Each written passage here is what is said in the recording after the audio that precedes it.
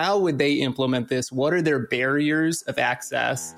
How do I help them overcome that barrier or drop their guard of protecting this community? And I think that's probably the best recommendation if you're outside of the educational space is find your educators and pick their brains. Welcome to the podcast that helps speakers and writers like you grow their impact and income. This is Stage, Page, and Screen. Not to boast, but had new sewer pipes installed in the house. Wow, that is something.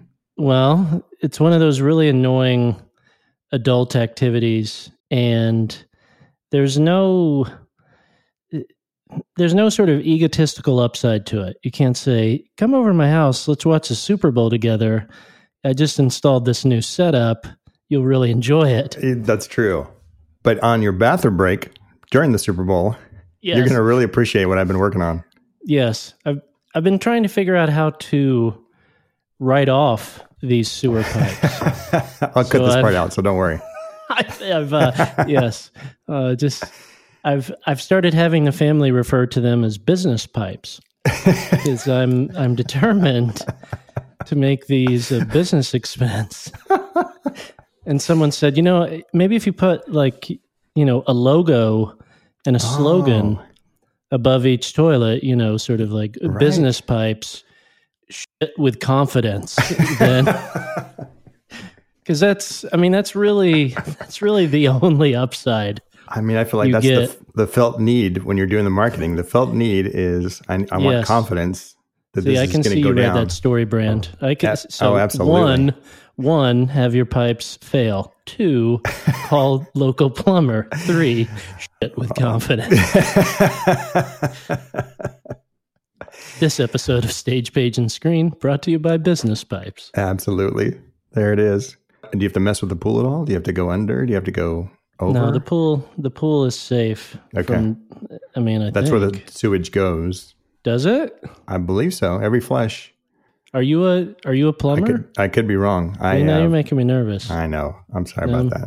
I'm scared. Should we let Chase in? Should we invite him into this? Oh, you're going to like Chase. I do like Chase. I had a conversation with him.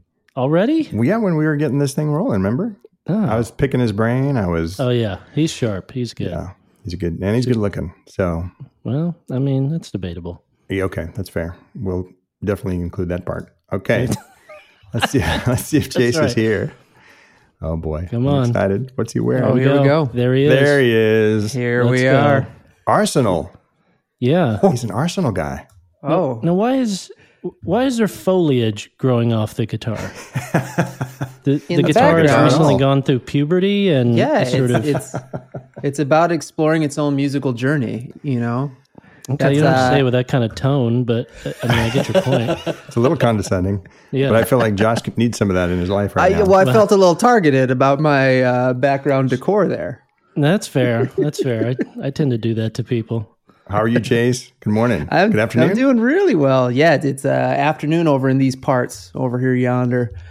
Yeah. And you're in Iceland? Yep, pretty much. Yeah. Okay. Yeah, Michigan. They're pretty close. They're Aurora Borealis. Here. Okay. Yeah. Yes. Yeah. shooting the next Frozen movie. Yeah, for sure. Now talk to us about the trajectory of tattoos. My understanding is you either get 0 or you get 11. Yeah, that's kind of where we went with, I got the first tattoo when I was like 18 and then I got a couple more. But I started real young. That's what I heard. You had to cross. But I got them in like there. a real light ink, like a brown ink, and then it like faded to the point where it just looked terrible. And so I went to a tattoo artist, and he's like, "You should just blast over the whole thing." And so I've got a full sleeve design in the works, and now it's just a matter of trying to deal with 8-hour days of just sitting under pain and torture.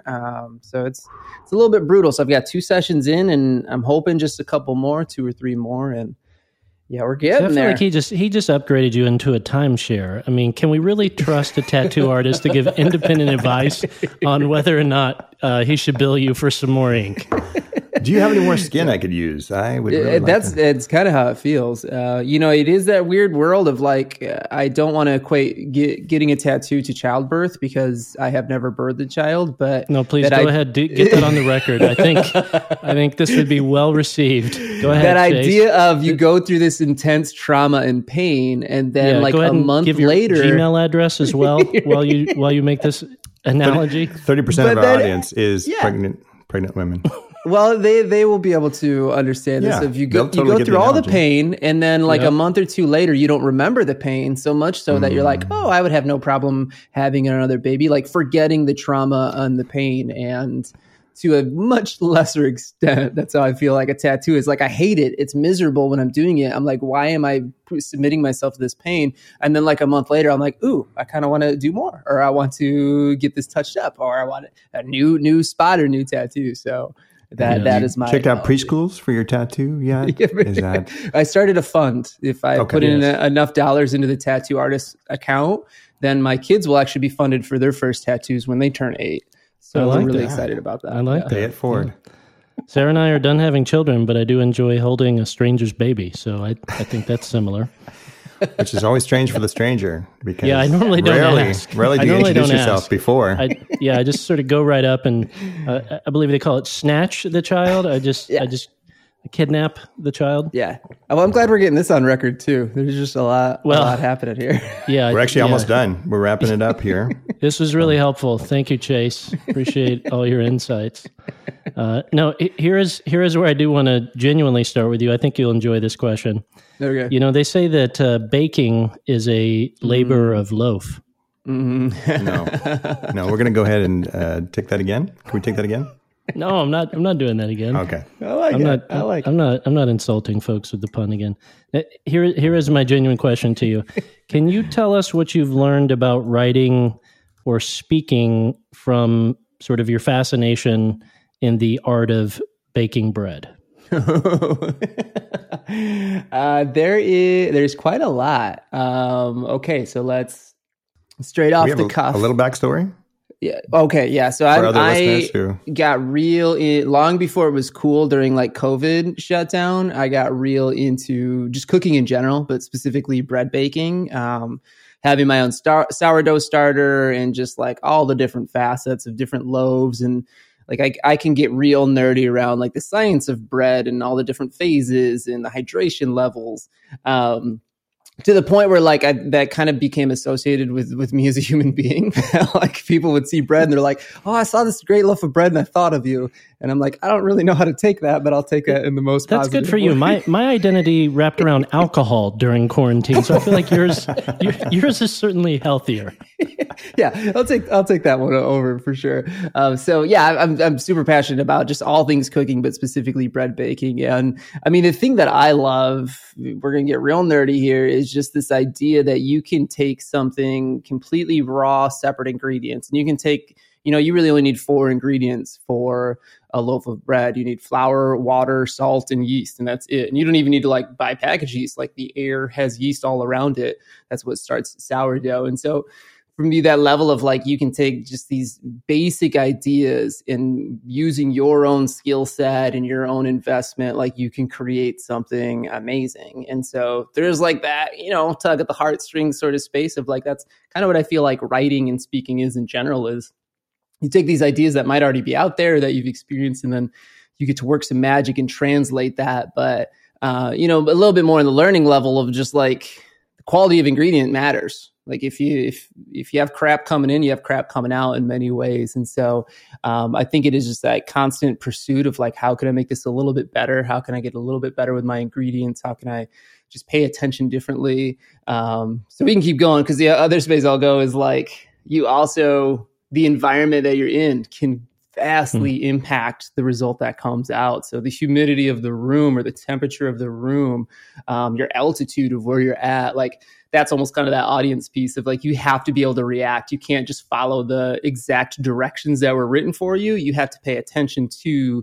the whole process. You have to look for these cues and these signs of what to do in certain moments. And so, yeah, that's my shoot from the hip response of like how bread baking kind of translates. Close in prayer. That was powerful. That was good stuff. Yeah, I thought it might translate because the ingredients are simple. The ingredients are known. But, the result of someone's product varies so greatly. And you go, how is this simple loaf of bread so good and so much better than, what I'm attempting to make at home or compare it to some other product? Do you think it's a craftsmanship, it's the quality of the ingredient, it's number of reps, or it's all that? Yeah, I think it's a lot of that, but I think the reps is the most important part of the only way to get better is to just try. And like, that's the other thing that can be a little bit challenging of just cooking in general, specifically baking, is you have to wait a long time and it might bomb. Like for some of the loaves that I do, we're talking like a 4-day process of how long it ferments and where it ferments. And so like you put all this into it and like, it might turn out horribly wrong, but you just learn from it and you try to adapt for the next time around. And so I think that's the piece. I think anyone can learn how to bake or learn to cook or make anything, but you just have to have that patience of like, I know that I'm going to make some mistakes and we're just going to roll with it. And hopefully it's at least edible or stomachable for myself or others. And you just go through that process over and over again. There was a moment where my wife and I had to be like, we need to stop eating so much bread product because it was, every day. Because I got so obsessive. It was like, I want to figure regular. This out. Right? This is abnormal for sure. Yes, yes. We're too young to be taking Metamucil as well. Yeah. So you have an interesting journey as someone who's has product services on stage, on page, on screen. I want to talk through each of those today. Let's start with stage. Okay. Can you tell me about the first PD or keynote that you sat in the audience as a educator, and that experience was either so bad or so good that it inspired you, and you thought, well, I could probably do that, or I would desire to do something at that level. Either so bad or so good, it sparked something in you. Yeah, that's a great question. The very first time I sat in like an opening keynote was my very first hire year at my district. And, most people know, like, I look young, and I started teaching 15 years ago. So I look like a child. Like, I looked like the teenagers I was working with, and I had this long, ridiculous hair. And I remember this speaker, like, he wanted to just play around with the crowd. And so when they first announced me in front of the whole district of like, here are our new hires, like people in my staff, my colleagues, like they literally, there was this silent moment, and then there was giggling. And then there was like these hushed points towards me. And it was like, schooler in here. Like it was this moment of like, oh, like I'm not getting the same reaction that every other new hire is getting. So the speaker actually picked up on this. And so, he does this. I don't even really remember the content of his speech, but he was doing some reenactment of the Rocky movie and the statue of like him holding up his arms. And so like he calls me out because he knows that I created a response from the audience, and he makes me, for whatever reason, I don't remember when, just literally stand up on stage while he gave his speech, just like flexing. And just like more or less, hold on. Everyone just got to laugh at me. Yeah, I'm talking like 20 minutes at least. So like he gave most of his speech, and then the tail end, like there's a moment. Child labor laws. I mean, you were 11 at the time. There was something illegal about that moment. So it was absolutely like that was a moment of this is kind of weird. And I remember having this thought of like, he got an effect, but I guarantee he made more money in that 45-minute experience than I will make all year as a first-year teacher. So that was one of my first experiences of like, a lot of different people from a lot of different angles can do this thing called speaking. But there's also a difference, and maybe we'll get into it later, I think, of like speaking versus professional development.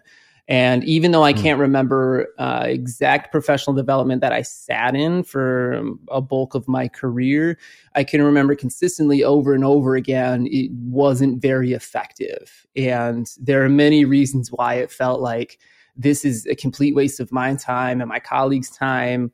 For someone who's just traveling in, it feels like they're just bought into this program and making a buck, and then they're moving along. And So that has always registered on my mind, whether it is public speaking and doing more keynote style or doing professional development workshops, full days, multiple days. It is how to make sure that whoever's in that audience doesn't feel the way I have felt over and over again of there are so many things I'd rather be doing with my time and energy. So those are a couple answers that come to mind from that question.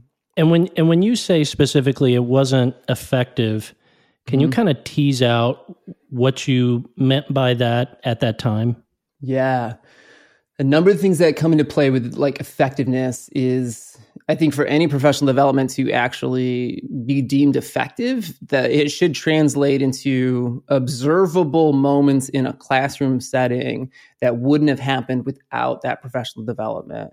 So not having practical skills, in staying in that theoretical bubble of like, we're going to talk about the philosophy of these ideas, but we're not actually going to give you time, structure, examples, support, coaching to actually take that broad picture and put it into your actual context with your students.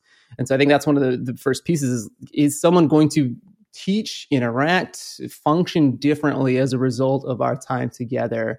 And too infrequently were there those moments of like, ooh, I actually took something and used this that had a positive impact on either me personally or the students I serve or my colleagues. So let's maybe start to tease out some of the difference between a keynote and a PD. Yeah.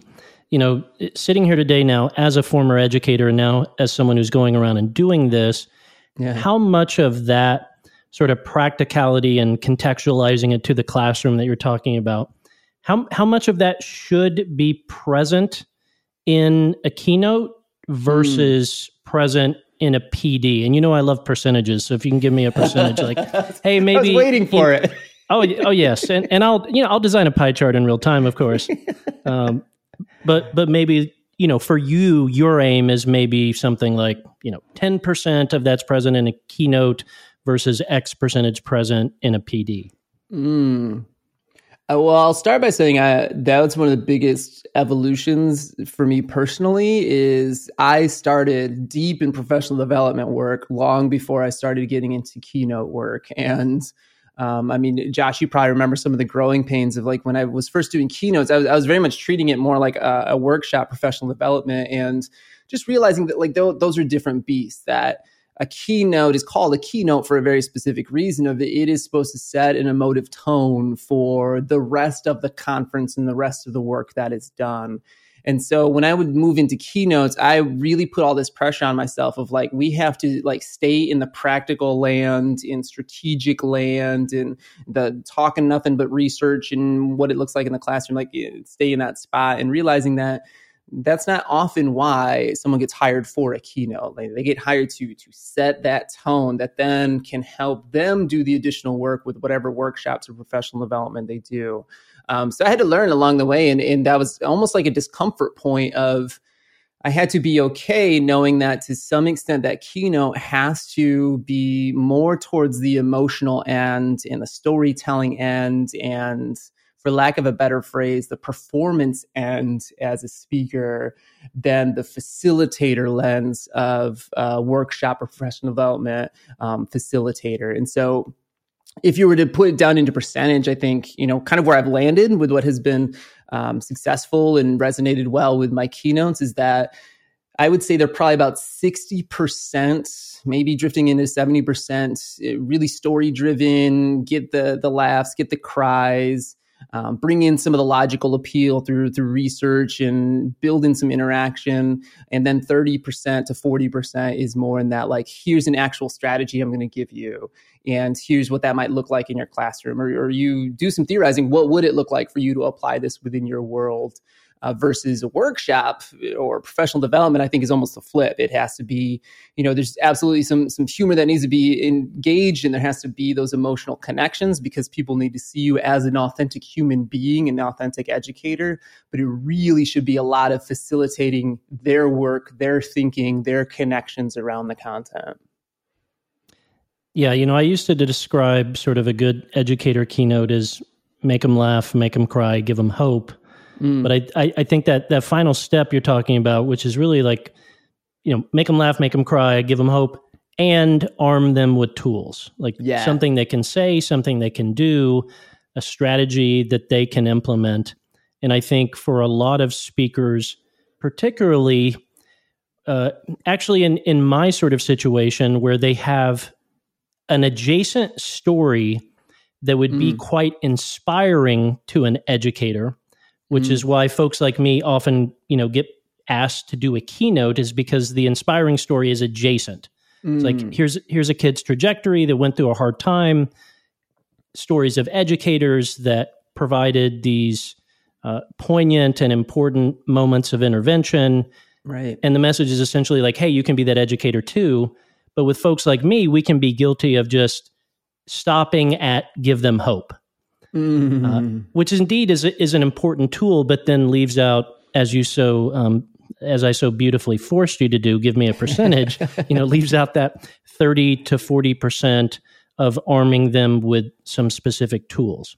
Yeah. So if we flip the tables and you were coaching me back when you were an educator and I was going around talking to groups that you were sitting in, how can I understand how to extract a tool from my inspiring story if I have not spent time in the classroom? That is a very important question, because what was lingering through my mind is I think educators are some of the strongest gatekeepers to the community of education. And I think for very specific reasons of so many educators do get micromanaged and talked down to, and decisions are made beyond their even control or influence, and they don't get paid enough and they don't have the respect. And so as a result, teachers are very guarded of like, who's going to try to tell me how to teach? Like, you don't know my students, you don't know my world. And so sometimes a trap that I think a speaker might fall into is making an assumption of like, ooh, this helped me in my personal life, so like they will like this.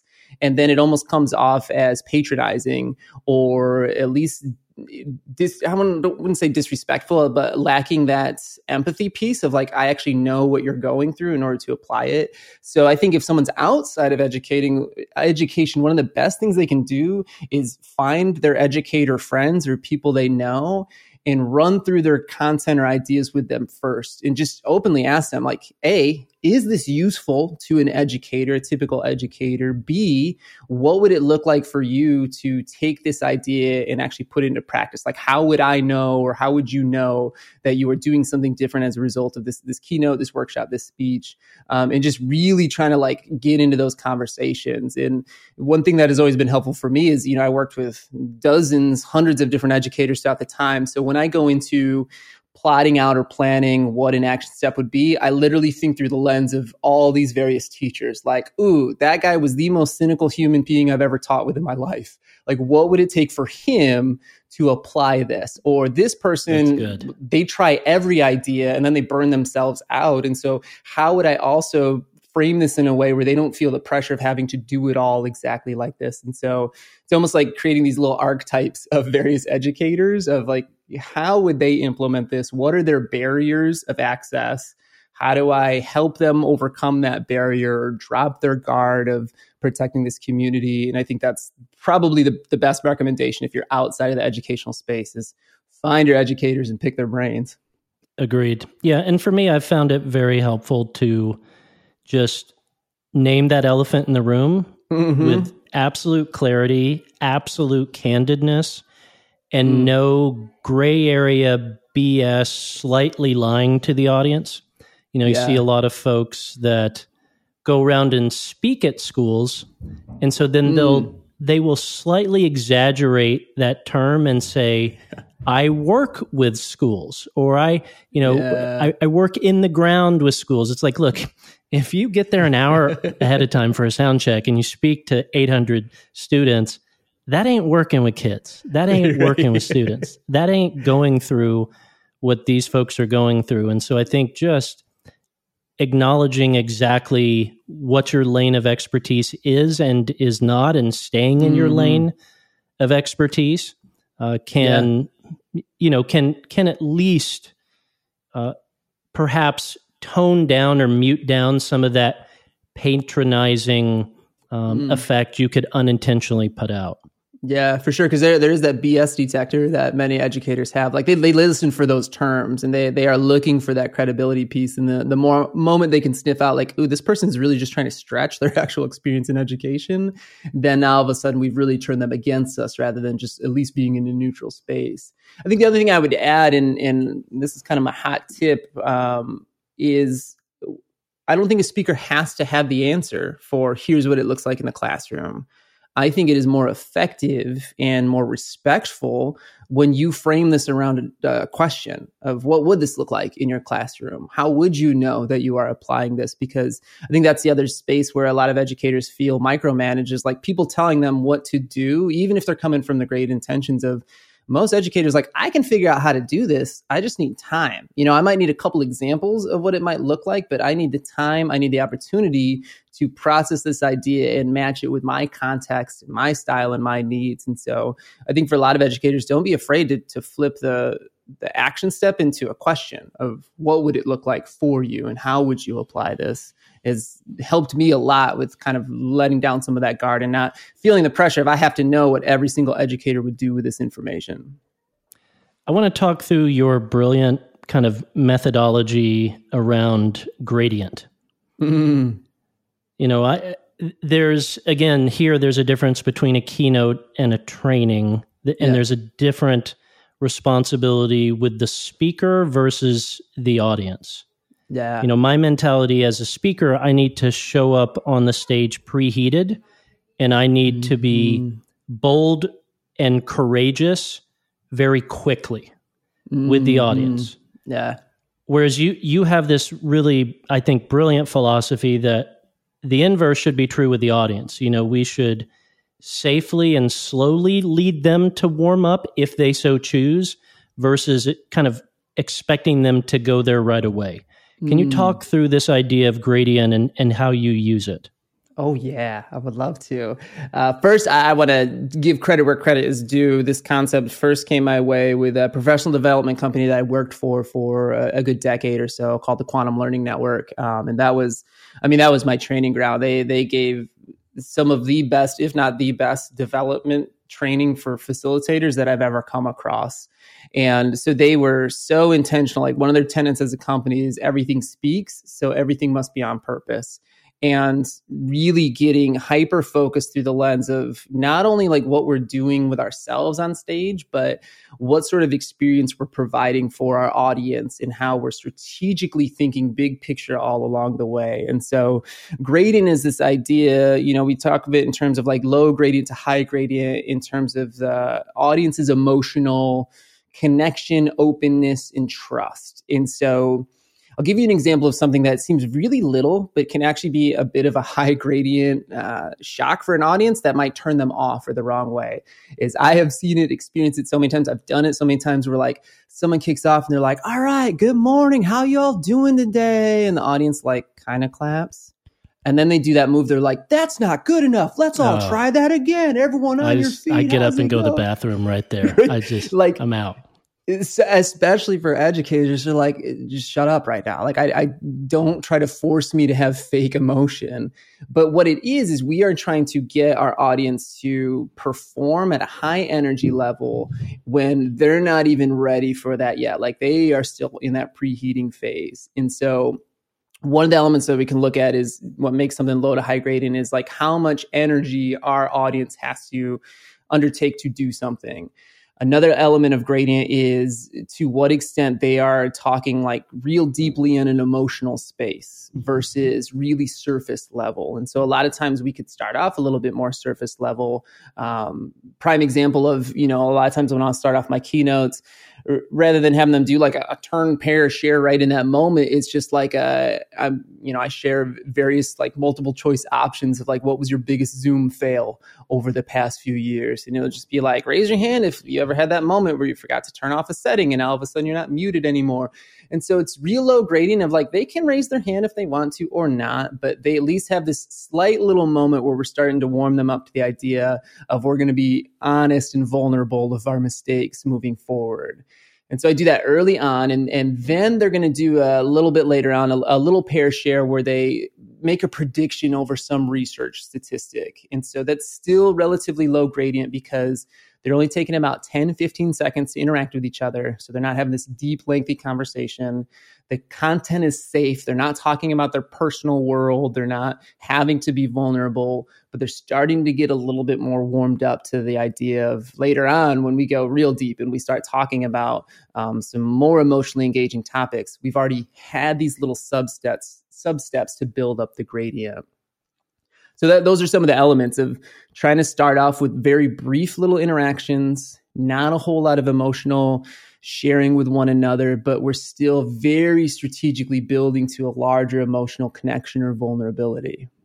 It reminds me a lot of some research I read about sort of human vulnerability in relationships. And the author talked about sort of these 3 layers. Layer 1 is events. This is why you meet someone new, you're likely to talk about the weather or the sports or politics or whatever. Secondly is sort of wrestling with ideas, because when we wrestle with ideas, we share maybe a bit of our purview, a bit of who we are as a person, because that, of course, shapes the ideas that we're passionate about. And then that third layer is feelings. And that's, that's the one that takes the most safety and trust to get to open up about and such. And it feels like that same mentality is what you're sort of doing here with your audience, not trying to flip that and expect them to go deep right away, even though, and do you still agree with this, is your mentality that you as a speaker are going to try to go deep right away? Or do you, or as a speaker, do you try to kind of ramp up with them, or you're going to try to go deep right away?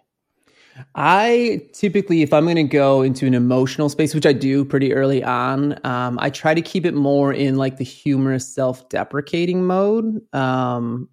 In part, and this is something that I've just noticed in working with teenagers throughout the last decade and a half, and now into working with adults, is audiences sometimes aren't ready for that deep, like throw into the deep end of something that could be potentially traumatic for them to process. And so I actually like provide a, quote unquote trigger warning ahead of time of like, hey, later on in this speech, in this conversation, like we're going to be having some deep topics. And one of the topics that's going to come up is blank. And that's something I learned from other speakers who've just kind of prefaced that. And so I think you can absolutely, as a speaker, like I can go to an emotional space and I can share my story, but I at least want to be aware of how do I prep my audience before I make them start to get into that space as well. So there is kind of a difference between how I'm thinking about my content development versus how are they experiencing that content throughout the speech or the workshop. And how would you wrestle in your mind that, maybe sort of giving them a heads up of what is coming, you go, are you in any way, is that some sort of almost emotional spoiler where it's like, if I could just, like in a movie, if I could just startle them, surprise them, we're going around a corner and then this pops up, would that not be more emotional? You go, well, it would be, but for a certain slice of the audience, that's going to be too much for them. And then I'm actually going to lose a certain slice of the audience. Yeah. How do you kind of wrestle with that? That was a real concern I had when that development of, within my previous company, we always called it like, you don't want to like pop the bubble or spoil the pop of revealing too much earlier on. Like you want some of that curiosity. And I tried, I experimented with the various ways of like, I'm just going to kind of subtly tell them, hey, we're going to get into some heavy topics later, but not really tell them what those topics are. And then compare that to like, I'm going to let them know we're going to have some difficult topics. And I'm literally going to tell them like, this is one of the topics that's going to come up. Like suicide ideation is going to come up within this conversation.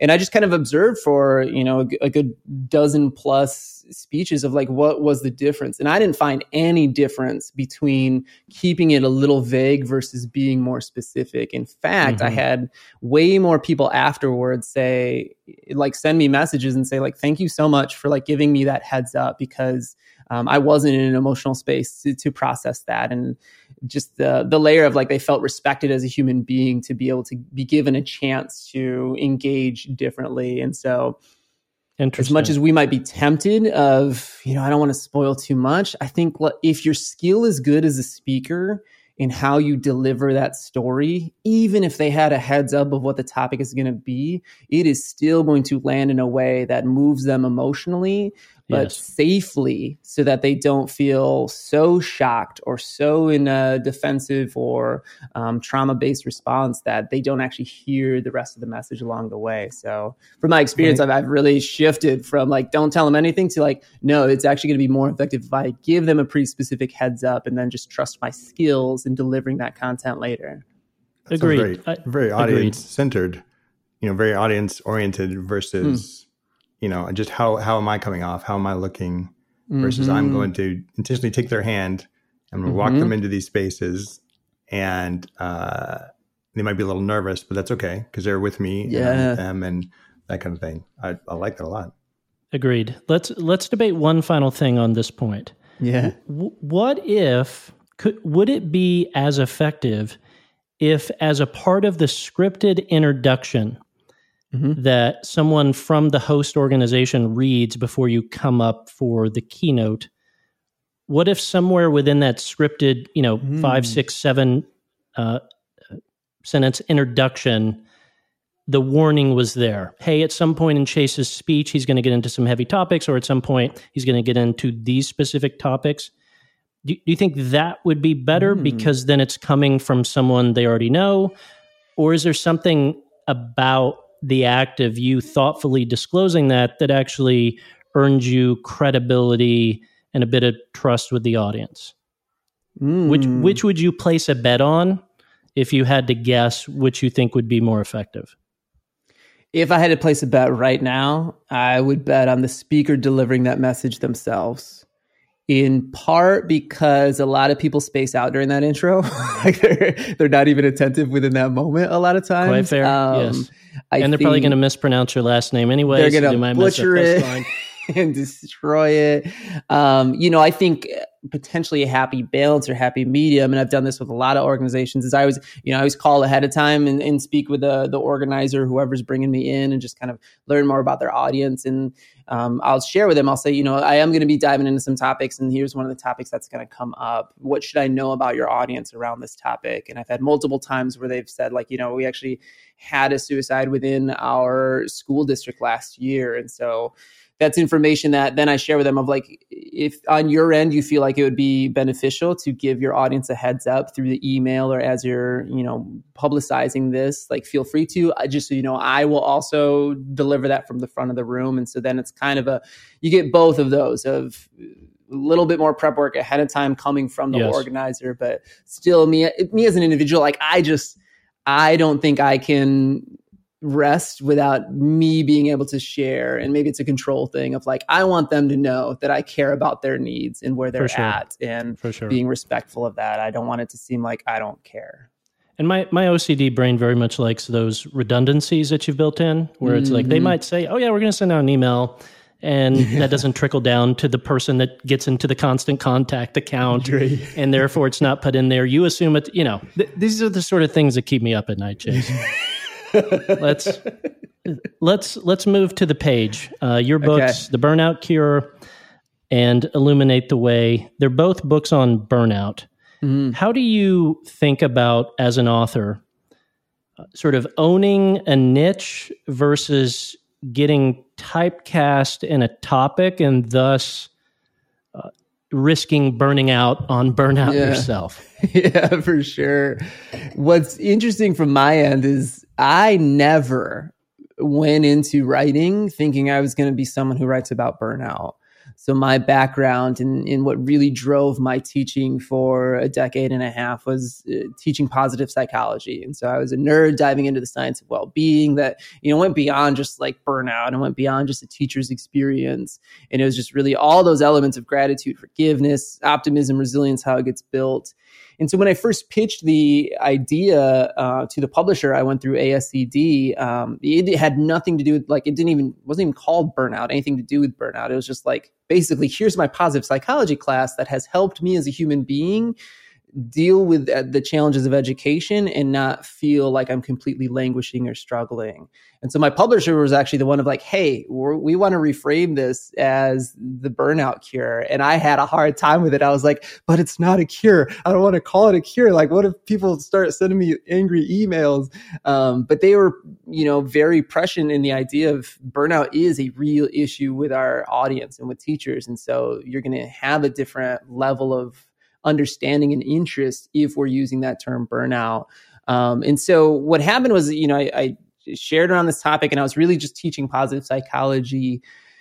And what I experienced down the road was that this trend happened within my topic and it's still kind of lingering, where a lot of the responsibility or blame gets placed on the individual's shoulder around burnout and well-being. And so everyone was all about self-care. You just got to bring in the yoga instructors and do the mindfulness meditations with the teachers, and then they'll be okay. And then it's like, no, that's not helping. Like, that's not working with a lot of educators, because burnout isn't just an individual's fault. Like, it's organizational. And so that pushed me into this journey of, because I'm now being associated with burnout, which wasn't necessarily my initial intention, I really need to do the deep work and figure out how much of this is organizational versus individual and how to balance the two. So it was almost like the needs of the audience was driving me into a direction. And I don't regret for 1 second doing a deep dive, because I understand it on a different level than I ever would have before. But all that being said, I love positive psychology and I love all of these other topics beyond just burnout, of how to help people be at their best so they can give their best and experience deeper meaning within the world. And so that's kind of the next phase of where I'm at, is trying to figure out, like, how do I make sure that I'm not the lone burnout guy, and that if I do have all of these other things that I have researched and developed for years, that I don't lose that credibility if people are like, well, what's this guy talking about, when like he's the burnout guy. So that's on my radar right now, is figuring out how to really make sure that the workshops I provide in professional development shows a range of my interests and passions and abilities. And so that it's not just they see these two major book titles and now that's pigeonholing me into this lane. Yeah, I know you and I have had those conversations confidentially. Mm-hmm. It's like, how do you show that that was the beginning of what you had to talk about, but not the totality of what you had to talk about. And that's going to be tough when it moves from theoretical to practical, because that's going to mean a period of time saying, no, thank you, I'm not going to write a third burnout book. Right. No, thank you, for a period of time. This is the primary keynote I'm offering, which is not burnout related. Mm-hmm. And if you want the burnout keynote, you're going to have to get on the waiting list, or some sort of probably kind of tricky and intentional boundary with that as well to make that shift. Yeah, I think that word boundaries is really important, because I think boundaries not only protect our own emotional space, but I think they're also clear communication to the people around us, to let them know what we need and what we're about. And so there are those elements of, I think sometimes, I should speak for myself, I feel the temptation sometimes of, I see these TikTok influencers, or I see these, big Instagrammers, all these names, and it's like, you can tell they have chosen this lane and they are committing full tilt to this lane. Like, all their content is just regurgitation of the same few ideas over and over, and they're getting great success with it. But that is not what is going to fulfill me as a human being. Yeah. I need to not only explore multifaceted interests and passions for my world, but be a human being that can share those, because not everyone in my audience is going to be burning out, and not every teacher is going to be languishing with this one topic. So how can I, in the long run, be able to sustain my passion while also providing the many different needs and issues that people are going to have in education and beyond? Be brutally honest. How much longer do you think you could just do the burnout keynote, roughly 50 times a year, before you're burnout, bitter, and pissed off about giving it? So if we go all the way back to our first question. How long before you become Smashing Pumpkins? I went and saw the Smashing Pumpkins, and it was they might as well have called the tour, "We burned through our money. we didn't save well, we didn't invest well, and we got to sing these damn songs to you people. You know, and that side note, that's one of my favorite bands ever, and I've heard they are terrible live. Just going through it. I think back to when you're talking about like bread and like baking, and there will always be an element of me wanting to have that pursuit of perfection. So I think I realistically could give that keynote for quite a long time because I'm constantly going to be tweaking it and I'm going to be looking for these little improvements and adjustments. So I don't know if I'll ever get to the point where I dread going up on a stage or in front of a group to do it. But what if I said you're not allowed to change a single word of the keynote from the one you gave a couple days ago? Like it has to be locked. Yeah, I think I could maybe do another year of it in that capacity. So it's a subtle tinkering that breathes some life into it for you. Yeah, I think the tinkering. I think there's also like as a speaker, as you do this and you interact with people, and hopefully you're continuing to stay up to date on your research and that's informing your ideas, is that there's always these like nuances to what you're talking about, and it shifts and it changes. And so how I used to talk about the concept of being a goodness curator 2 years ago is very different than how I approach it now, because I think just people's general knowledge, what I have as insight. So all that stuff is always going to evolve. I don't ever view a keynote as this static thing. It is very dynamic and it's going to be evolving and changing. But at the same time, I feel myself even now of those moments when I'm on stage and I've just delivered some line or even some like huge chunk. And I have that moment of like, I hope I just said that, because I kind of spaced out as I was talking. Like it is so rehearsed and trained that I was able to say the words. And really what I'm doing is I'm paying attention to like that guy in the audience and seeing if he's reacting or not. And what am I going to do and how am I going to engage him, to the point where it's almost gotten, I don't want to say robotic, but it is so autopilot in some phases that that scares me. I don't want to be in that space where I'm just regurgitating something mindlessly. I want it to continue to live and breathe. We'll be right back. All right, so let me pitch you something. Are you someone that wants to launch and grow a speaking business? Maybe it's time to write and publish that book. Perhaps you want to create and sell your online course. Well, I've put together a free on-demand training video for you. It's not going to promise you the moon. It's not going to say it's going to happen quickly or without tears or sacrifice. But I'll pragmatically lay out for you exactly how to chart a course to do all these things we just talked about. You can find this free on-demand training video at stagepagescreen.com. That's stagepagescreen.com. I did a keynote last week in Illinois and, about one caring adult. Yeah. And I found this moment, just this single moment in it. I have this moment where I make fun of the first time I ever saw my foster dad. That he's 6'3", 350, and I make fun that he's shaped like a lowercase b. And then on stage in that moment, not planned, I make this connection that at 14, sitting in that foster care DHS van, at 14, I was overweight. And I made this connection that when a kid has been through trauma, that trauma does not allow them to recognize hypocrisy. Just the words fell out of my mouth. Trauma doesn't recognize hypocrisy. Sitting in that van making fun of his weight, I too was overweight.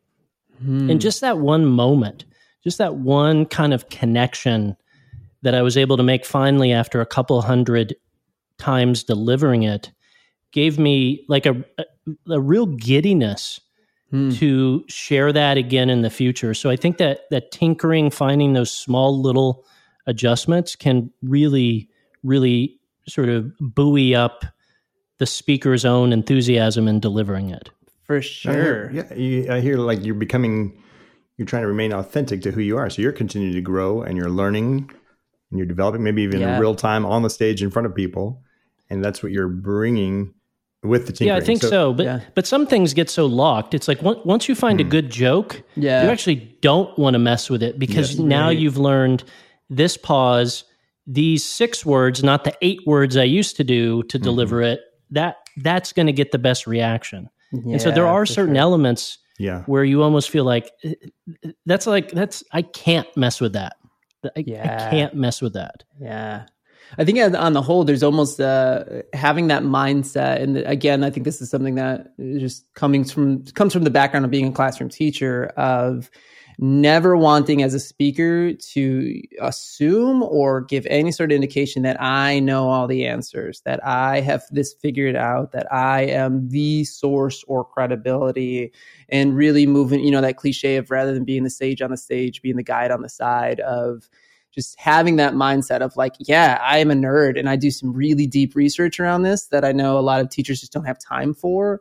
Yes, I have, put some credibility and mastery into understanding these ideas, but still, like, we are exploring these together. So I'm gonna share my world, and I am gonna have some rehearsed stuff to like evoke some emotion.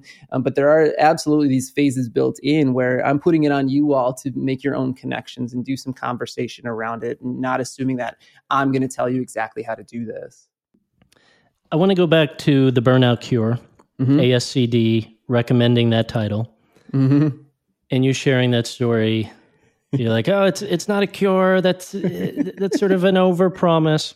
Yeah. I remember when we first started working together, when you first signed with TYS. I think this was some of my early advice to you. Was I saw in you some of this, I think what I called sort of star colleague syndrome. Yeah. Yep. There was a real hesitancy to speak definitively because you were so used to speaking collegially. Mm-hmm. You were working day in, day out, elbow to elbow with your fellow educators. Mm-hmm. So everything had to be so nuanced, so contextualized. So, hey, this is a great idea, but not for this situation, not for this situation. It was like you would say a brilliant thing and then have 37 it sounded like a freaking like a pharmaceutical ad. Leakage. What? I'm sorry. I beg your pardon.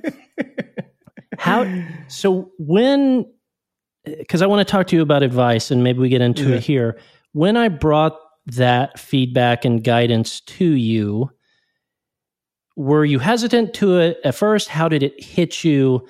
How did you make sense of it? And then what did you actually do to go, okay, I don't want to lose the collegiality, but yes, I am being brought in as an expert, whether or not I'm comfortable with that title. So I do need to speak with that weight as well. Yeah, I remember that feedback, and in the moment when you gave me that feedback, it was kind of that moment where you have the hard look in the mirror of like, okay, let's not pretend that we don't know where this is coming from or why you're doing this. A little bit of backstory. I first started doing professional development for my district when I was in my third year of teaching, which is ridiculously young to be leading professional development for your colleagues. And as a result of that, and just kind of how human dynamics are, I got labeled within my district as golden boy in not a very kind sense. Like, my name was used pejoratively of just this person who gets whatever they want without actually having to like have skin in the game. And so I very much overcorrected I was so hyper paranoid of, if I suggest something, like, do I even know what I'm talking about? Like, I'm going to get criticized. And so that's where I started to build in all these little disclaimers and all this, like, I want to try to make sure we're all on the same team so I don't get that label again. And so when you share that feedback with me, it was like, crap, he's right. Like, I have let this past experience saddle with me throughout the entirety of my development as a human being. And so from there, it became like, yeah, he's 100% right. But like, what does that shift and transition look like, especially when I have habituated those disclaimers and how I started off a keynote or workshop for years? It took some active work. And what helped me make the shift is primarily just talking with other speakers, because I didn't know many people who did keynote speeches. I knew a whole lot of people who did full day professional development, which is very building gradient and trying to slow warm up the audience. I didn't know a whole lot of people who were doing like, you got 1 hour and you have to make use of every moment intentionally to deliver an emotion and a response. And so speaking with a lot of other speakers and just like how they started off their talks, and even some of the advice from you of like, you're trying to get people in the deep end a little early to get them at least moving towards the emotion that you seek. So that was kind of the process of like, what do other people do? Like, how do they do this differently? Because I haven't really seen or experienced it.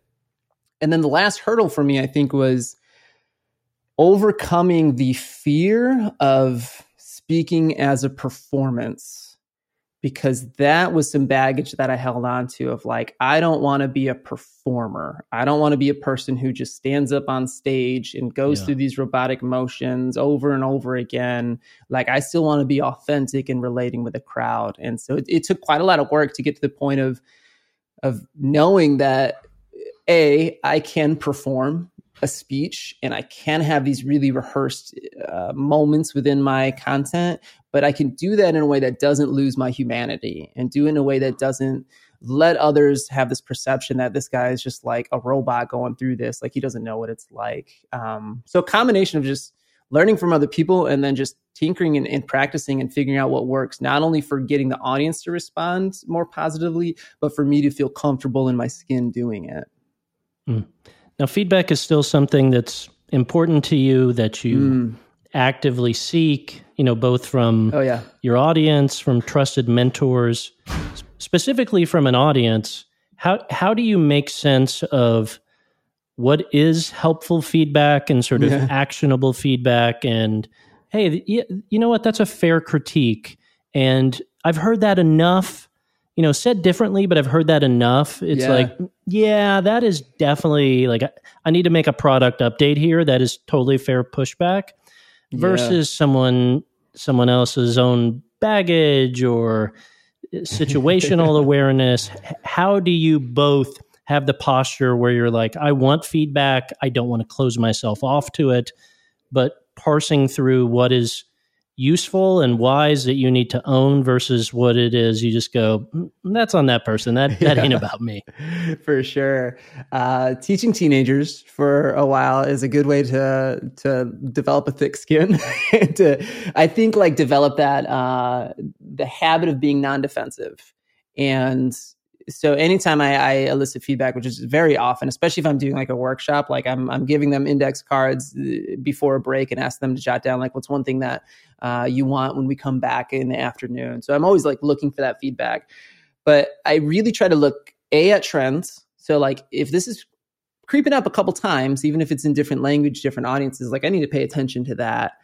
Which I think most people do. Like they can look for that and they can recognize that. But I also am a believer in at least processing those sometimes isolated or outlier feedback pieces that we get. And I think sometimes we have to first like just receive it and then give ourselves at least 24 hours, 48 hours to, set it aside before we come back to it. Because sometimes when something stings and it is isolated or it does seem like an outlier, it is so easy to just like brush that aside and be like, screw that person. They're a crotchety crank. Like they don't know my life. They don't know what I've been through, but there could be really valuable information around that. And so I think like giving ourselves a chance to just process it a little bit more. And if we were to look at the core idea behind that feedback of maybe the specifics they were talking about or the words that they were talking about could have been more tactful or didn't really like relate to what I thought I was doing in that moment, but there's something there that they might be talking about. And I might want to go with the assumption that this one person might actually be representing more people than I thought, who just weren't open enough or vulnerable enough or brave enough to share that information. Some of the most important tweaks and changes I've made within any of my workshops or keynotes came from those isolated moments. Like I remember the moment when I got the feedback that I should have provided a trigger warning to my content and that it was completely disrespectful not to give people a heads up that I was going to be talking about that idea. And I totally went to that land of like, I mean, the story was serving a higher purpose, but like I sat on it for a little bit. And that's where I started to make those tweaks and changes of like, I do need to be a little bit more considerate and respectful. So I think the trends most of us do, but don't be afraid to look at those outliers. Just give yourself some time, try not to be defensive around it, and look for what's the larger conceptual idea behind that feedback. Now, I want to put you on the spot of some feedback I've repeatedly given you that you have repeatedly, Jesse, he has ignored. Here come the slides. This is the whole point of this podcast. We're not even going to publish this one. Yeah. This is a staged intervention. We're 58 minutes in. Is this appropriate gradient time? Are you ready for this now, Chase? I think so. Yeah, we're warm. Ready? Buckle up. All right. So for Chase, and I want to hear your thoughts on this. For Chase, all right. So we were in Mexico, TYS, our agency, a bunch of the speakers, and Chase picks up a guitar, starts singing some random cover song, and I'm like, I hear it across the room, like, whoa, this dude can like legitimately sing.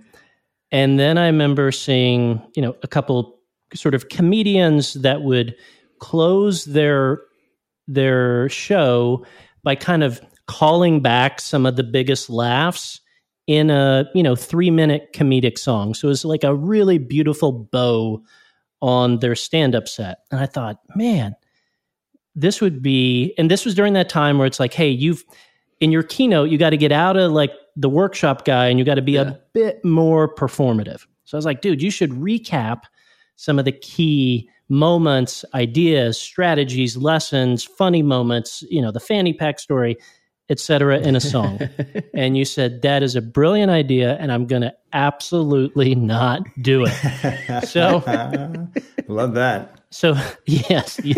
So talk to me about what is your hesitancy to do that? And again, just in general, we all have these experiences. People bring us ideas. You're like, that's interesting, but that's either not for me or not for right now. Yeah.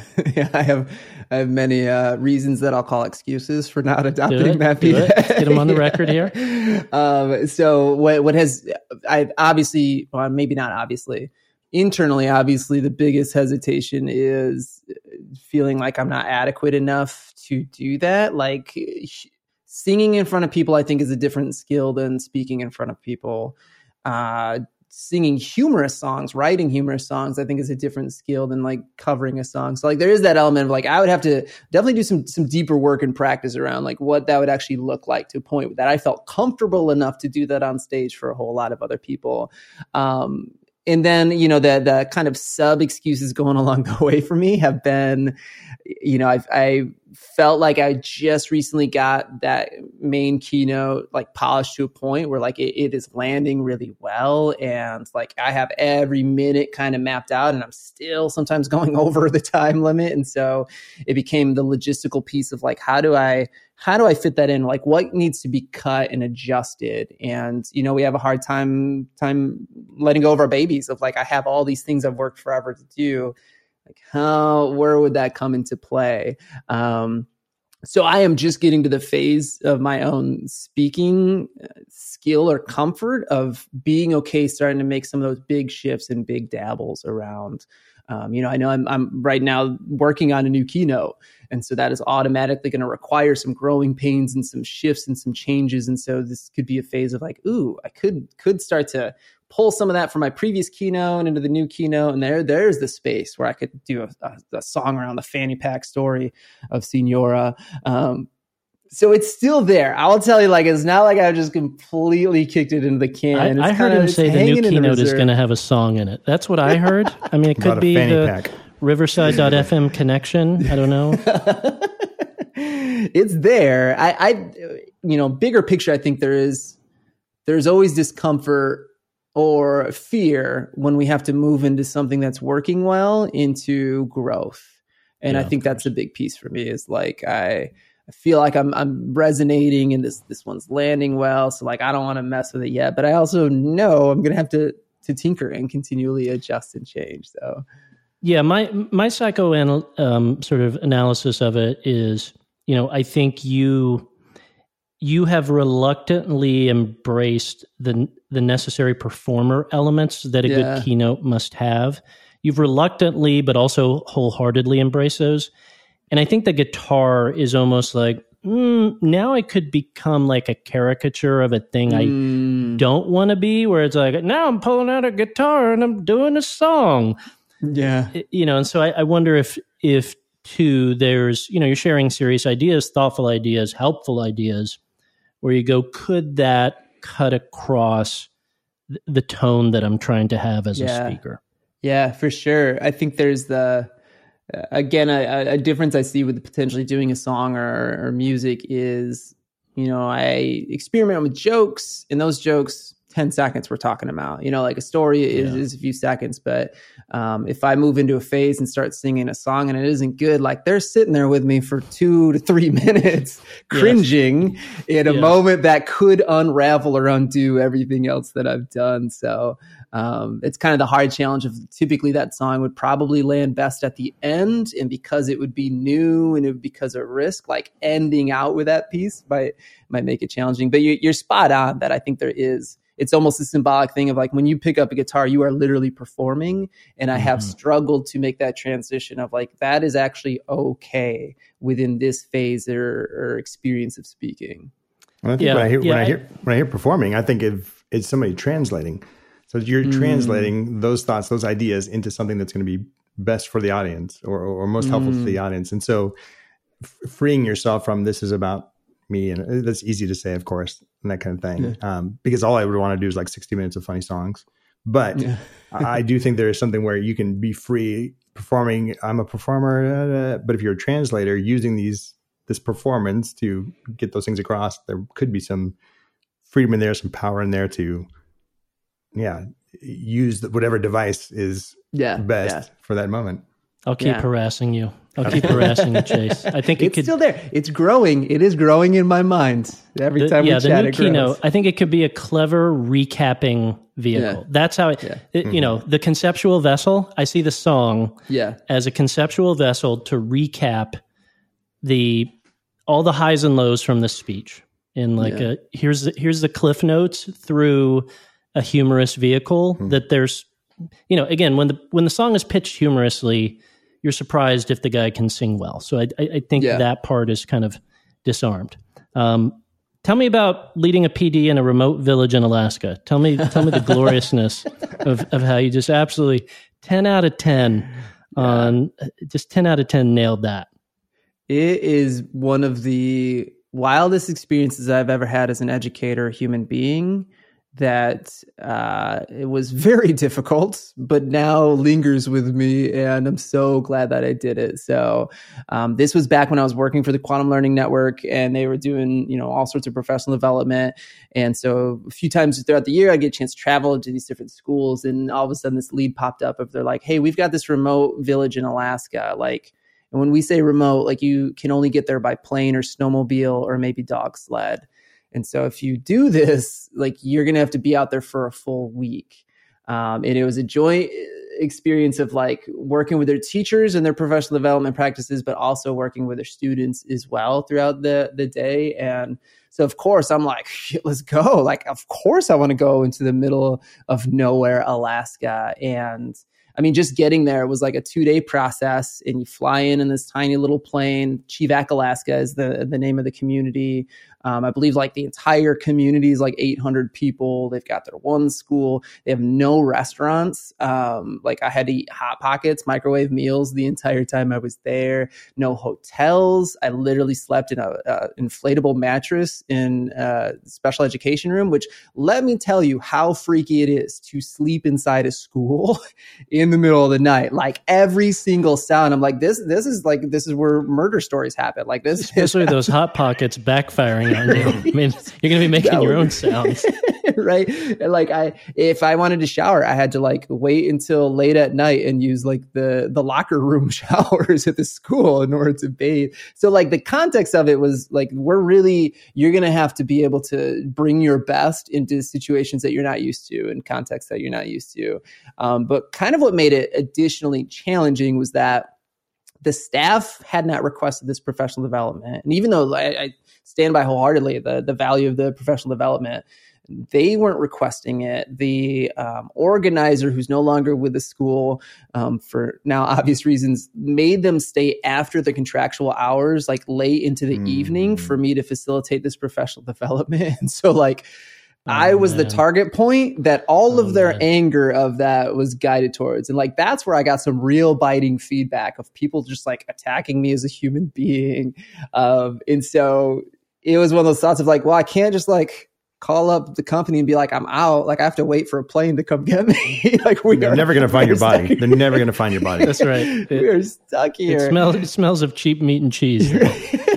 But in the process, like I had to really hone my skills of like, how do I try to let down their guards as much as possible, of get on an equal playing field of like, hey, we're working through this together, and I'm just literally here to help you, and I'm going to try to learn as much about your context and world as I can. The students were very challenging students. Like I remember I was in the middle of talking and I just watched this girl. She just looks over and hocks a loogie and just shoots it right onto the floor, like the carpeted rug, and then just like stares back at me. A kid comes up to me on a break and he's like, "You want to fight?" I'm like, what is happening right now? What was your response? What did you say? I was like, I'm not really much of a fighter. Like, it's not really my thing. So yeah, I mean, it was really, really challenging, but kind of the silver lining is they asked me back the next year. So I was like, yeah, it was was not where I saw this going. Right. It was like to the point where I was like, I had to really think of, okay, they want me to come back, but that was really, really challenging. Did you bring but more coming Hot back Pockets this time? I did. I was well prepared for like more snacks. But coming back the second time, it was like a lot of the students remembered me. They were excited to see me. The most critical teacher from the previous year I was there, she asked me to come into her classroom to watch how she was implementing some of the things we talked about. So it was like, I'm glad I stuck with it to get some of those success stories, but holy cow, I would not wish that professional development or speaking experience on any facilitator, because now 2 days to get there. rough. How many days of actual training were you doing? I did the first year I did 3, and then the second year I did 4. So a couple hours into day 1, this is not going well. And yet I am contractually obligated for another 68 hours of this. Yes. Yep. And when you're literally just there to present and your space to escape to is just a classroom, like there's no like entertainment to distract my brain from it. So I'm just like sitting there stewing on like, this is really challenging. They hate me. What am I going to do? I have to do all this content again tomorrow and try to connect with them. So what do you think won them over? Was it more who you are, like just sort of being honest about that? Was it the content? Was it just a combination of both? It was probably a balance of both. I mean, the content is really, really good content. I mean, it's all brain-based learning. It's the type of stuff where like no one can really go into it and not get something from it. Like one of the critical pieces is when I share like, oh, my background, I'm an English teacher. One of the critical teachers like, oh, great, another one of those English teacher types. And so it was like, ooh, like just like that alone creates some division. But the way the content is structured and set up is it doesn't matter what you teach, you can use these strategies. So having solid content was one. And then I work really hard to just be professional and also be relatable. I remember I asked for their feedback cards, and like that's where I got these really biting bits of feedback. Like one person said, "Wear better clothes," like just mean stuff. Like, it was like Mean Girl stuff. I don't know. Do you have photos from back then? I mean, let's keep an open mind here. I was married then, and so my wife was very much training me how to dress well. Like I went back into it the next day, and I was like, "Hey, I got a chance to read through your feedback, and I want to share some of the insights that I got." And so I shared some of the things of like, some of this was really helpful for me. Thank you. Like, this is what we're going to do differently moving forward. But I did kind of call them out a little bit of like, I did get a couple bits of feedback that weren't necessarily helpful. So for example, someone told me to wear better clothes. I'm so sorry. Like I only packed 1 suitcase. I don't know if you guys have any suggestions or any stores I can buy clothes, let me know. To kind of call them out and deflect with humor a little bit. But it was definitely you earn your skill set by being placed in some of those situations. And yeah, it was wild. I spoke at a gymnasium in Michigan, actually, where you hail from. Like 1,200 students in a gym, all sides of the gym, so surrounding me. Horrific sound system, hour-long assembly. And within 90 seconds in, I knew I have no one's attention. No one's. And I literally cried after that assembly. I think I was 22. Yeah. I cried and I was like, never again. I'm done. This is it. This is terrible. Yeah, those moments are painful, but undoubtedly shape us. Yeah, it almost kind of serves as like, I don't want to say rock bottom, but like it was the hardest thing I've ever done from a professional development standpoint. So now when like the technology isn't working perfectly, Right. or, half the staff is sitting way in the back and they've brought their own like papers to grade. Like, I don't take it as personally because I've been through that challenging moment of like, okay, if I can get through a week in remote Alaskan village with that, like I can deal with this for the next hour or 6 hours of a training. Let's turn our attention to screen. Talk to me about the course you created, Reignite, which is squarely aimed at educators. You put together, there's videos, there's downloads, there's different elements. Talk to me about how you kind of first thought about the elements you would take from your keynotes, from your training, and begin to put together that course. Yeah, I think that's a tricky way or translation to make. I think possibly, it's a nice combination of if you have some good writing skills and you have some good speaking skills, like you somewhat can marry those two together. But virtual delivery in general is a different beast, I think, than speaking in person, but especially when it's pre-recorded and you're trying to build and structure things in.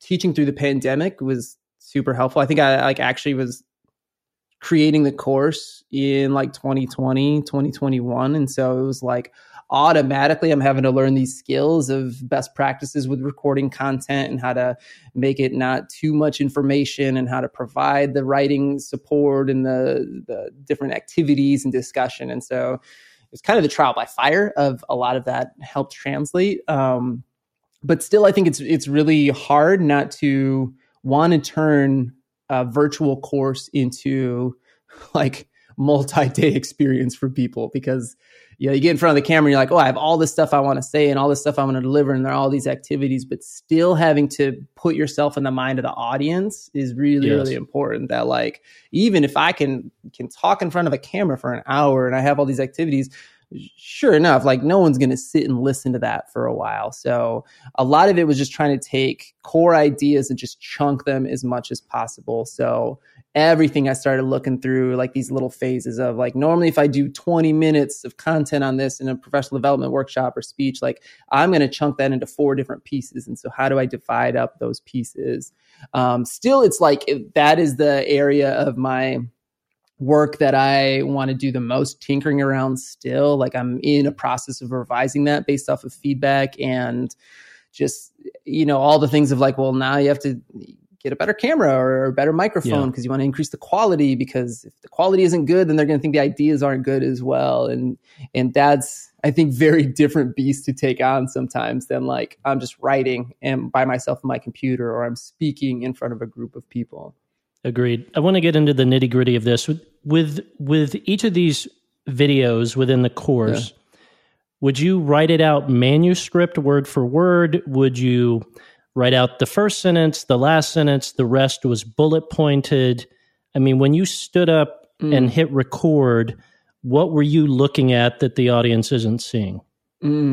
I do not do as well scripting it out, because if I miss the script or if I think of something kind of on the fly, I just start to fall apart in my head. And so like I would end up spending more time trying to record it perfectly because I had already written it out how I wanted to be in my mind. And so I've always kind of benefited, especially I think my style of speaking is much more kind of conversational. I'm not too worried about having little fillers start to creep in here and there, or have the little jokes that just kind of come impromptu. And so the way I would structure it out is I would start with my slides of, I know I have this content on the slide, and to make sure I don't miss that content, I'm literally going to make sure it pops up as a bullet point so that I can have some recall and not get lost in the moment. So slides are always my starting point of just getting that piece mapped out first with some of the specifics. And then typically what I would do is I would do a little dry run. So I would not even hit record on the camera. I would just run through those slides, get it into my system, hear how it sounds, time it to see, because a lot of times I would talk for way longer than I thought I would. So that was kind of my structure piece. And I think... Did you show anyone those dry runs? No, I don't think so. I think I was kind of working in isolation around that. Most of the feedback I got was after I put together a draft and had a small group of people that I trusted. I shared it with them and gave them access and asked them for feedback. And so they gave sometimes very targeted feedback on specific videos and sometimes more general, more broad. But so you didn't have any kind of bullet pointed written outline in front of you. It was more so like your slides acted as those key talking points or bullet points. Is that correct? Yeah.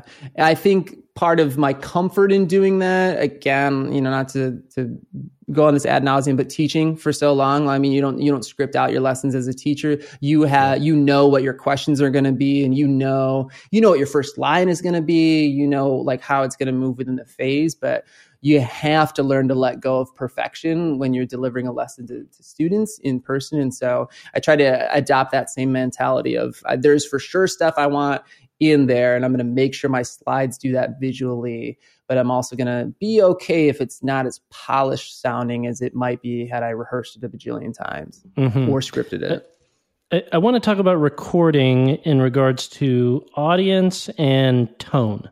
All right. So you're sitting alone in your house in 2020. You either stand up or you're sitting there. You press record. Because this is something that's going to be pre-recorded. You're going to have educators in Alaska, in Detroit, New York City, rural Florida, all sorts of folks watching it. Are you trying, who are you picturing that you're talking to? Are you picturing... Are you trying to intentionally think of 4 quadrants of educator, like rural and new, rural and experienced, urban and experienced? Are you thinking quadrants, or are you picturing an educator that's a buddy that you have great conversation with, you go deep, but you also keep it light? Who are you picturing when you're staring at this, blinking green light while you're recording? Yeah, I'm very much thinking of specific colleagues that represent some of those archetypes. I don't worry too much about regionally because, I think more in education, you get these archetypes of types of teachers than necessarily that's influenced by the region. And so I have my department head in mind, who is the most intelligent and cynical and well-informed human being I've ever met in my life. And so I'm picturing how would I need to frame this so that, he doesn't tear me a new one and pick me apart. I've got a colleague who's also very experienced as a veteran, but is also, he will only put something into play if it's really practical. And so how am I selling the practical element of this? I have the colleague in my mind who loves ideas. They get really geeked about ideas, but they go over the top. And so how am I going to make this a little bit more bite-sized so that they don't get too excited and over the top with it? So it's kind of more of these are the people I've worked with, and I have heard how they respond to professional development after the professional developer leaves. And so, and one part, content-wise development and the tone I'm using, I'm keeping them in mind. But I'm also coming from the standpoint that seeing something on video and hearing a person on video is very different than in person. And you have to kick the gauge up when you're performing in an empty room in front of a camera a little bit differently than you do if you're just in person. And so I'm taking those elements of where they're at, but I'm also I need to bring up my energy. I really, even though I'm not going to be on video all the time, I'm using my hands to demonstrate what I'm saying. And I'm trying to put a smile on my face when I'm going to deliver something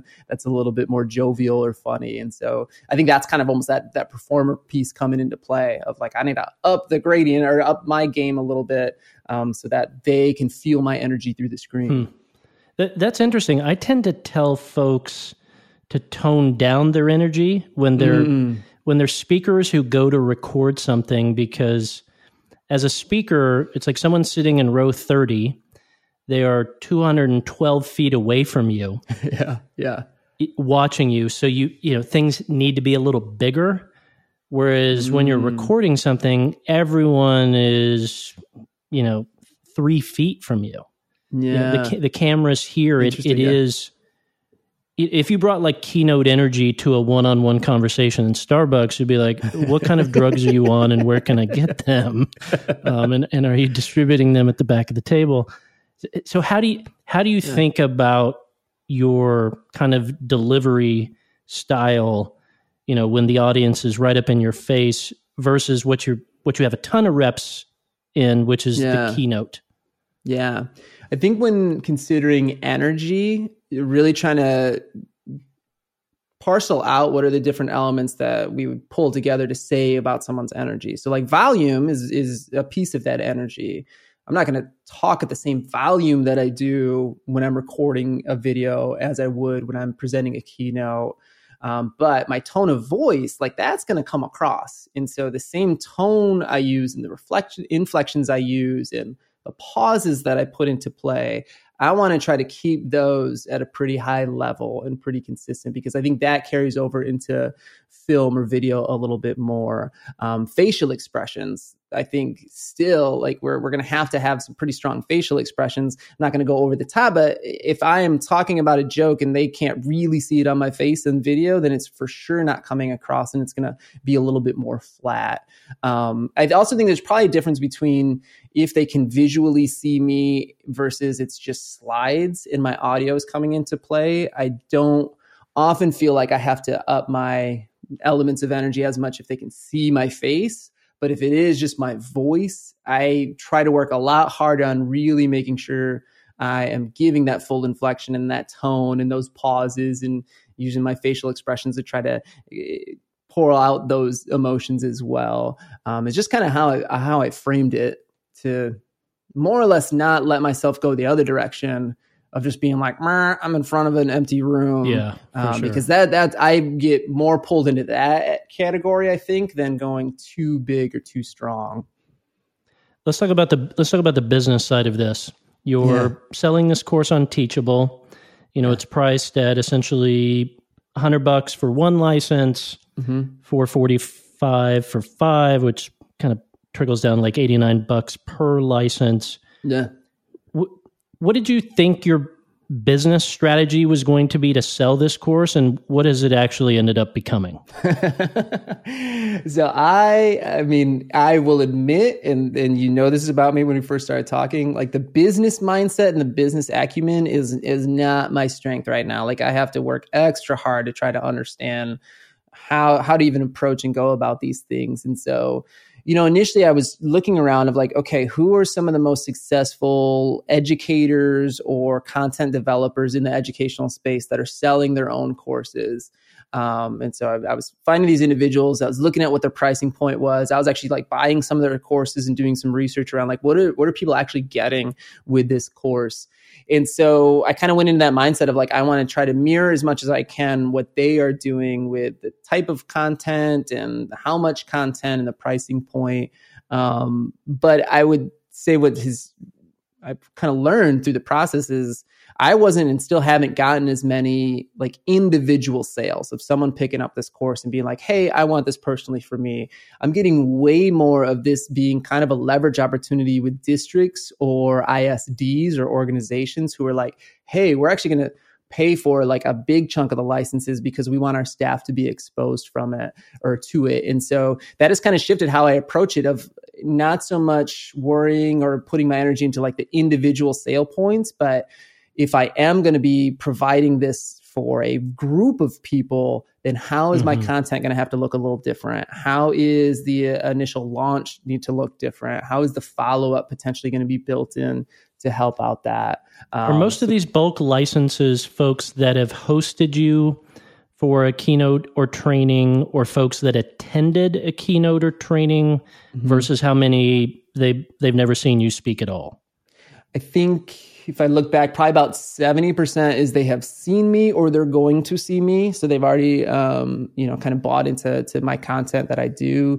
And probably about 30 to 40% is more like that. That's their access point where they haven't had me speak. I haven't been in there, but either they like the content or they like the topic around it, or they've at least heard of me in some other space or capacity. So sometimes that's kind of interesting, is like someone will pick up the license and then it becomes this point of like, ooh, should I like contact them of like, hey, I'm speaking, I would love to help launch this and use that, versus I'm speaking with a client and let them know, hey, I also have this follow-up resource. So after I'm done speaking, like this is available to you.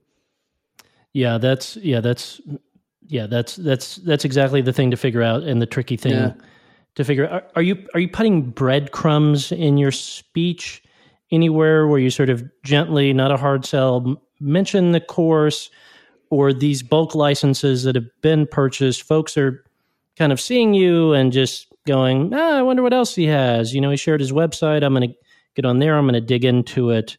Which of those kind of approaches seems to be happening? It tends to be much more the client wants more after I've spoken. And so I'm talking with them about it more than pitching it whole group, which isn't to say that I shouldn't do that. Like, I absolutely should. It's just that's one of the pieces that I forget to do sometimes, is to like share with people like, here are other ways to access these ideas, and here's some ways to stay in connection. So much more, and this is part of what I do a lot within my approach to speaking, is really do a lot of connection before and after the event with the client of like, hey, here's what I want to know about your audience. Here's what you need to know about me. And then following up a lot of like, hey, I don't believe in like one-stop shop professional development. Like, I care deeply about trying to help your staff, not in just short term, but the long term.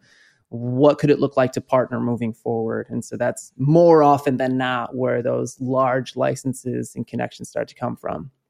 Yeah. And and that's why having a quality keynote or a quality PD matters so much. Is not only does it sort of increase your spin-off rate, if you're keynoting at an event and there are 20 schools represented and you don't get at least 4 or 5 inquiries from that event, to me, that is sort of a data point that something isn't as good as it could be within that keynote. And then similarly, if you crush the keynote, then the teachers are leaning in, the principal, the assistant principal, the superintendent sees that and goes, cool, maybe they would engage with, with his further content and ideas. Yeah, for sure. I think it again comes down to like the quality of what you do. If your keynote's crap, then they're not going to want the course. If your course is crap, they're not going to want to bring you in as a keynote. So really just trying our best to like give the full amount of quality attention that we can. And I think that's tricky if you feel like you have 3-4 different things you have to try to get really good and strong at, you still have to prioritize, like, where should I start? Should I start with really just developing the keynote? Should I make sure the course is in play? But just really always working and tweaking and tinkering. Yeah. For you, the sequence was trainings, then the book, then the keynote, then the course. Is that correct? Yep. That was Is that the sequence you would advise to someone starting out? I'll say this, the keynote, getting that changed everything. That was like the missing element, that once I had that down, it created way more workshop opportunities and way more interest in my writing and way more opportunities to even provide this course. So I think that's the most important piece for really trying to resonate with speaking and grow. On the flip side, though, I don't know, at least with my audience of educators, if I would have been as effective with my keynote, course development, writing, had I not had a really strong background in leading professional development. So I think, depending on where a person's skill set is, that they want to try to use that and maximize that to the best of their ability before they start to move into some of these other phases. But at the end of the day, I think that the keynote is huge. I love it. Well, Chase, thank you for your insights. For sure. You're a sharp guy.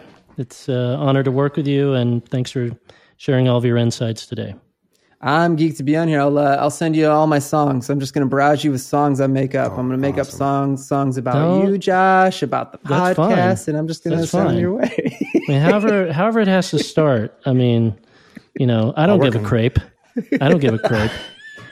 No, I wrote down 3 bread puns. We're gonna jam them in right here at the end. He didn't listen to a single one of your answers, actually, because he was working so hard on those things. Yeah, I saw him sweating. It's really ChatGPT, but my prompting is incredible. It is incredible. It's all about I don't give a crepe. Let's just get that one out there. Okay, what else you got? Last but not yeast. Come on. And all I heard was yeast is all in the air around us. That's something new to me. Yeah, that's very philosophical. It's not funny. It's just scary. No, it's true. It's true. It's also super gross that when you knead bread by hand. Can you guys shut up so I can get my third pun in here? This is I need to share this. When you knead bread by hand, let's just ignore some Josh of for your now. DNA is now mixed in with that bread. So that's profound. You are bringing in the yeast from the air, but you're also bringing in the natural bacteria and yeast from your hands. So it's Dave's gross, killer but bread it is actually Dave's killer bread. See, now we got to tag this episode as explicit. This is just ridiculous. And so what is the third? Because it better be so let's good. Get ready to crumble. Oh, dude, that was good. That was good. Come on. I like that. That'll preach. All right. Cheers, y'all. Thanks, Jace.